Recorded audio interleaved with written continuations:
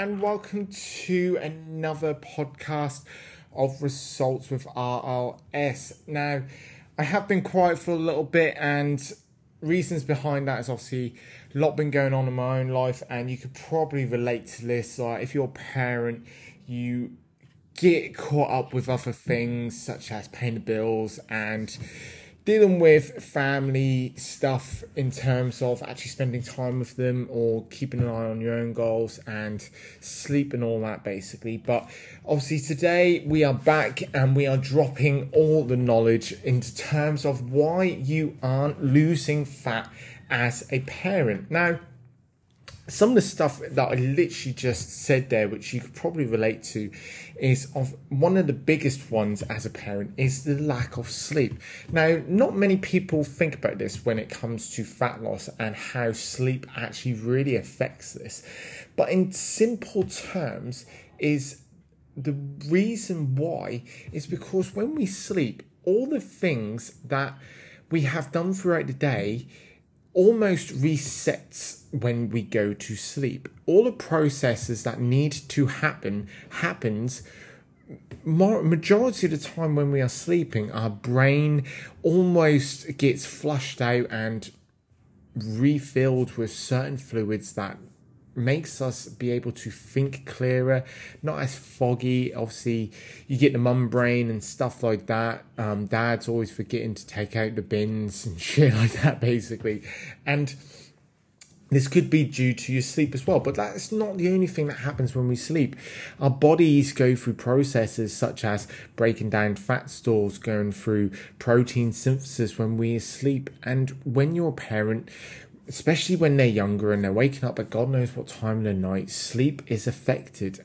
Or if you're working double shifts to pay for bills and sleep is not there, it's just one of the things that almost gets put on the back burner, and it's just one of those things you're like, I've got 4 hours sleep, I'll just have to deal with it. So this is one of the things that could be affecting your fat loss, and it may be something that maybe have to be worked on, but obviously it's one of the hardest things to get a grasp of, especially when there is younger kids in the house basically. And there's not really much we can do, especially in the early stages when they are waking up at God knows what time to get fed. Some babies are worse than some. Some sleep 8 hours and are quite good. Some will wake up every hour on the dot.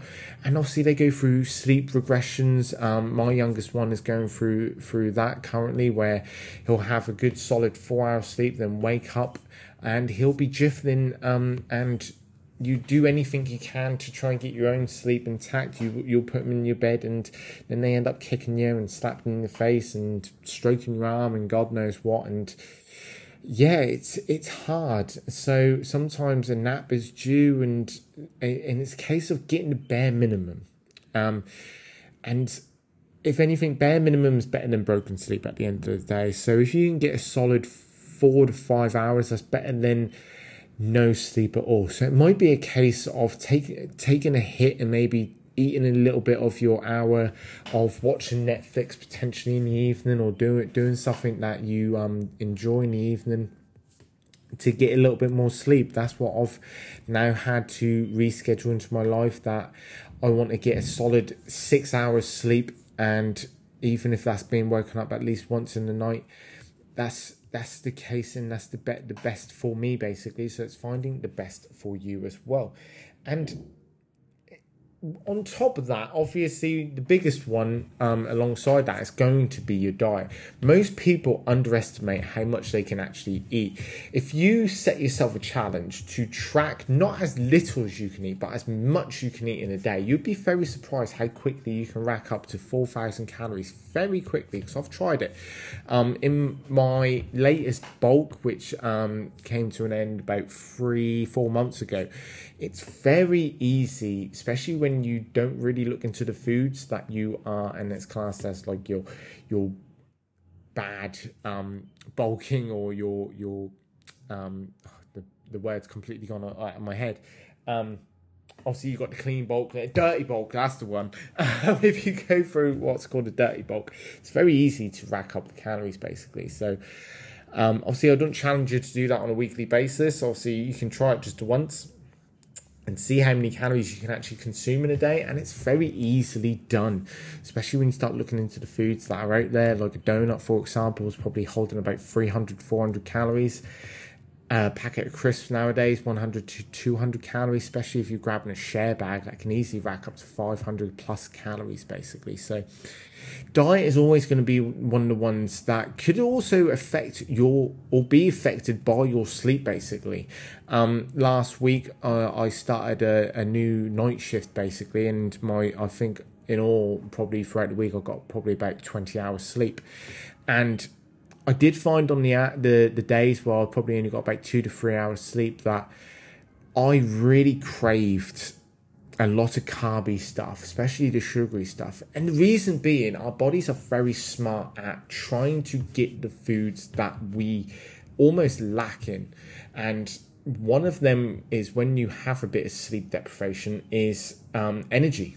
And a quick release energy as such. Obviously your sugary food's going to be just what it needs, so it's going to opt for those type of foods because it needs that quick energy to make sure you're awake and function and do the stuff that you need basically. So obviously one of the reason most people can't lose fat is because their diet is almost atrocious. And in this day and age where it is so easily done, especially with like all the processed foods and stuff having additives in it. Obviously I'm not demonizing these foods, but they do tend to have a little bit of added sugar in it to basically take out the taste of some of the additives that are added in to preserve these foods for longer. So it's all about that balance of having obviously some of the processed stuff along with the more organic stuff as you wish, like making sure that you keep the greens high and the fruits high, and opting for more of the basic of foods rather than going for the easier stuff. But at the same time, parents, you potentially are lacking food, you just want to get the food out and done with, and then you got to do homework, get the kids cleaned and off to bed basically as such. So but it's almost installing that into them as well basically. If you can make them eat healthier foods, obviously they can then bring that back up into their adult lives as well. And the good thing about cooking these better foods as well, and this is what I try and install in most of my clients as well, because obviously you've got all this food prep and food batching options, and the issue of that being is they don't tend to focus on the fact that if you want to food prep, you have to take time out of your day to do so for the week, or a couple of times out of the week to do so. But try this one tip if you are looking to food batch, is when you're cooking a meal for say that's a family of 3, cook a meal that is fitting for potentially 6 to 10 people. Now obviously you're not going to eat all that, you are going to serve up what is needed, and then the rest of it you can literally just simply put into tubs and freeze or put in the fridge, and you can have that the day afterwards. Or you can opt to have that instead of going for something that you've a ready meal, and then that way you have food already prepped, and it's 4 days where you just can't be asked. You can be like, oh, I cooked a bolognese the other day, I can quickly throw that in the microwave. That's what my other half does. She overcooks to the point where there's too much there, and she'll then freeze the rest or put stuff in the tub, and we'll have that the day afterwards. That's one simple tip if you want to take away off the food batching side. It's fairly easy to do basically. And going along from the diet side of things, that a reason being is activity within adults and just the human population in general has gone down massively. Obviously I don't know the statistics, but you can see it in everyday life, especially through the pandemic and COVID and stuff, is the fact that a lot of people now tend to work a lot from home, or they have that freedom to have a work from home to work in the office basis. But either way, they are potentially more sedentary.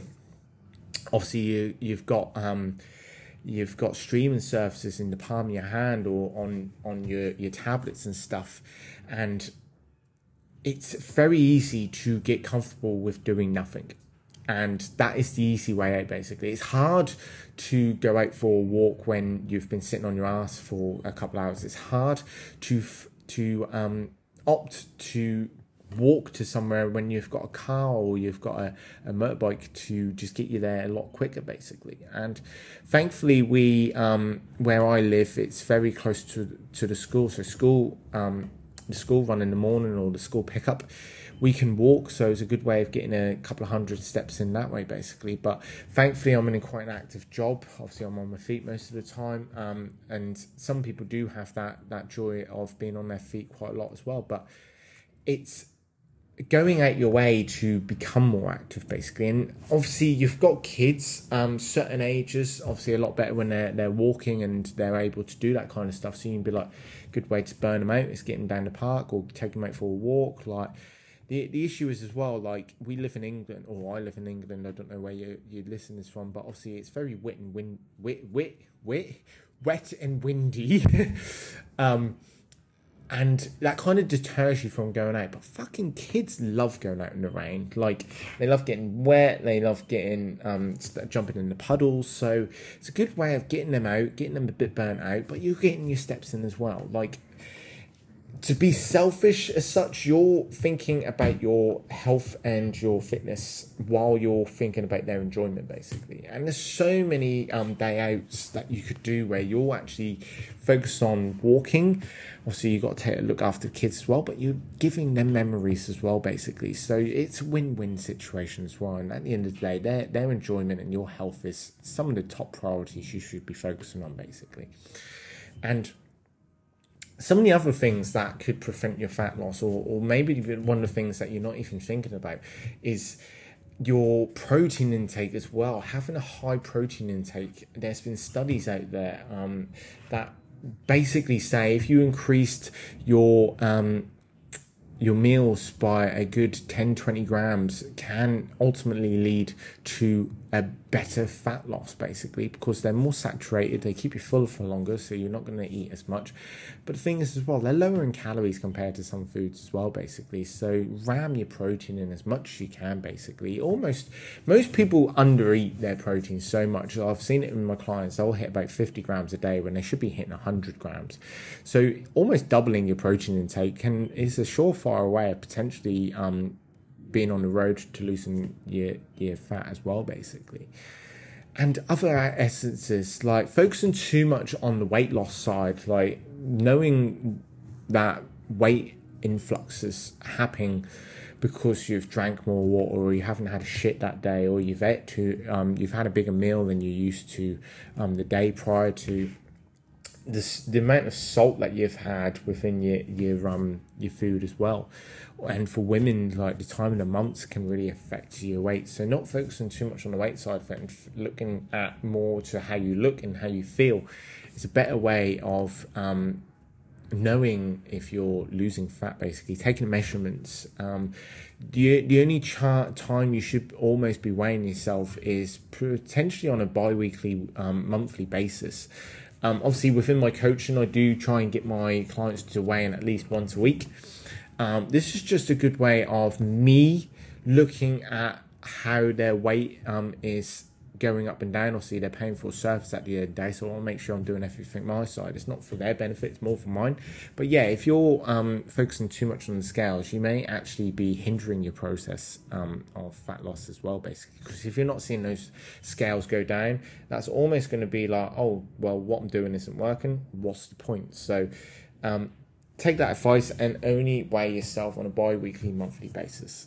And the last thing I want to touch on, basically, is something that not many people actually look into, basically, but the effects of drinking water. And it may not sound like a massive thing, but so many people do not drink enough water. I myself have lacked over the last couple of months, mainly because my caffeine addiction has gone through the roof. But the issue is we have so much choice nowadays when it comes to food and drink. And drink being one, obviously, you got your fizzy drinks now, you got your squashes and etc, etc. Like, yeah, if you're having squash, you're having water, but people tend to opt for more of the other drinks in terms of water. Basically, the effects of drinking more water, obviously not just help your fat loss, in terms of making you feel potentially a little bit fuller.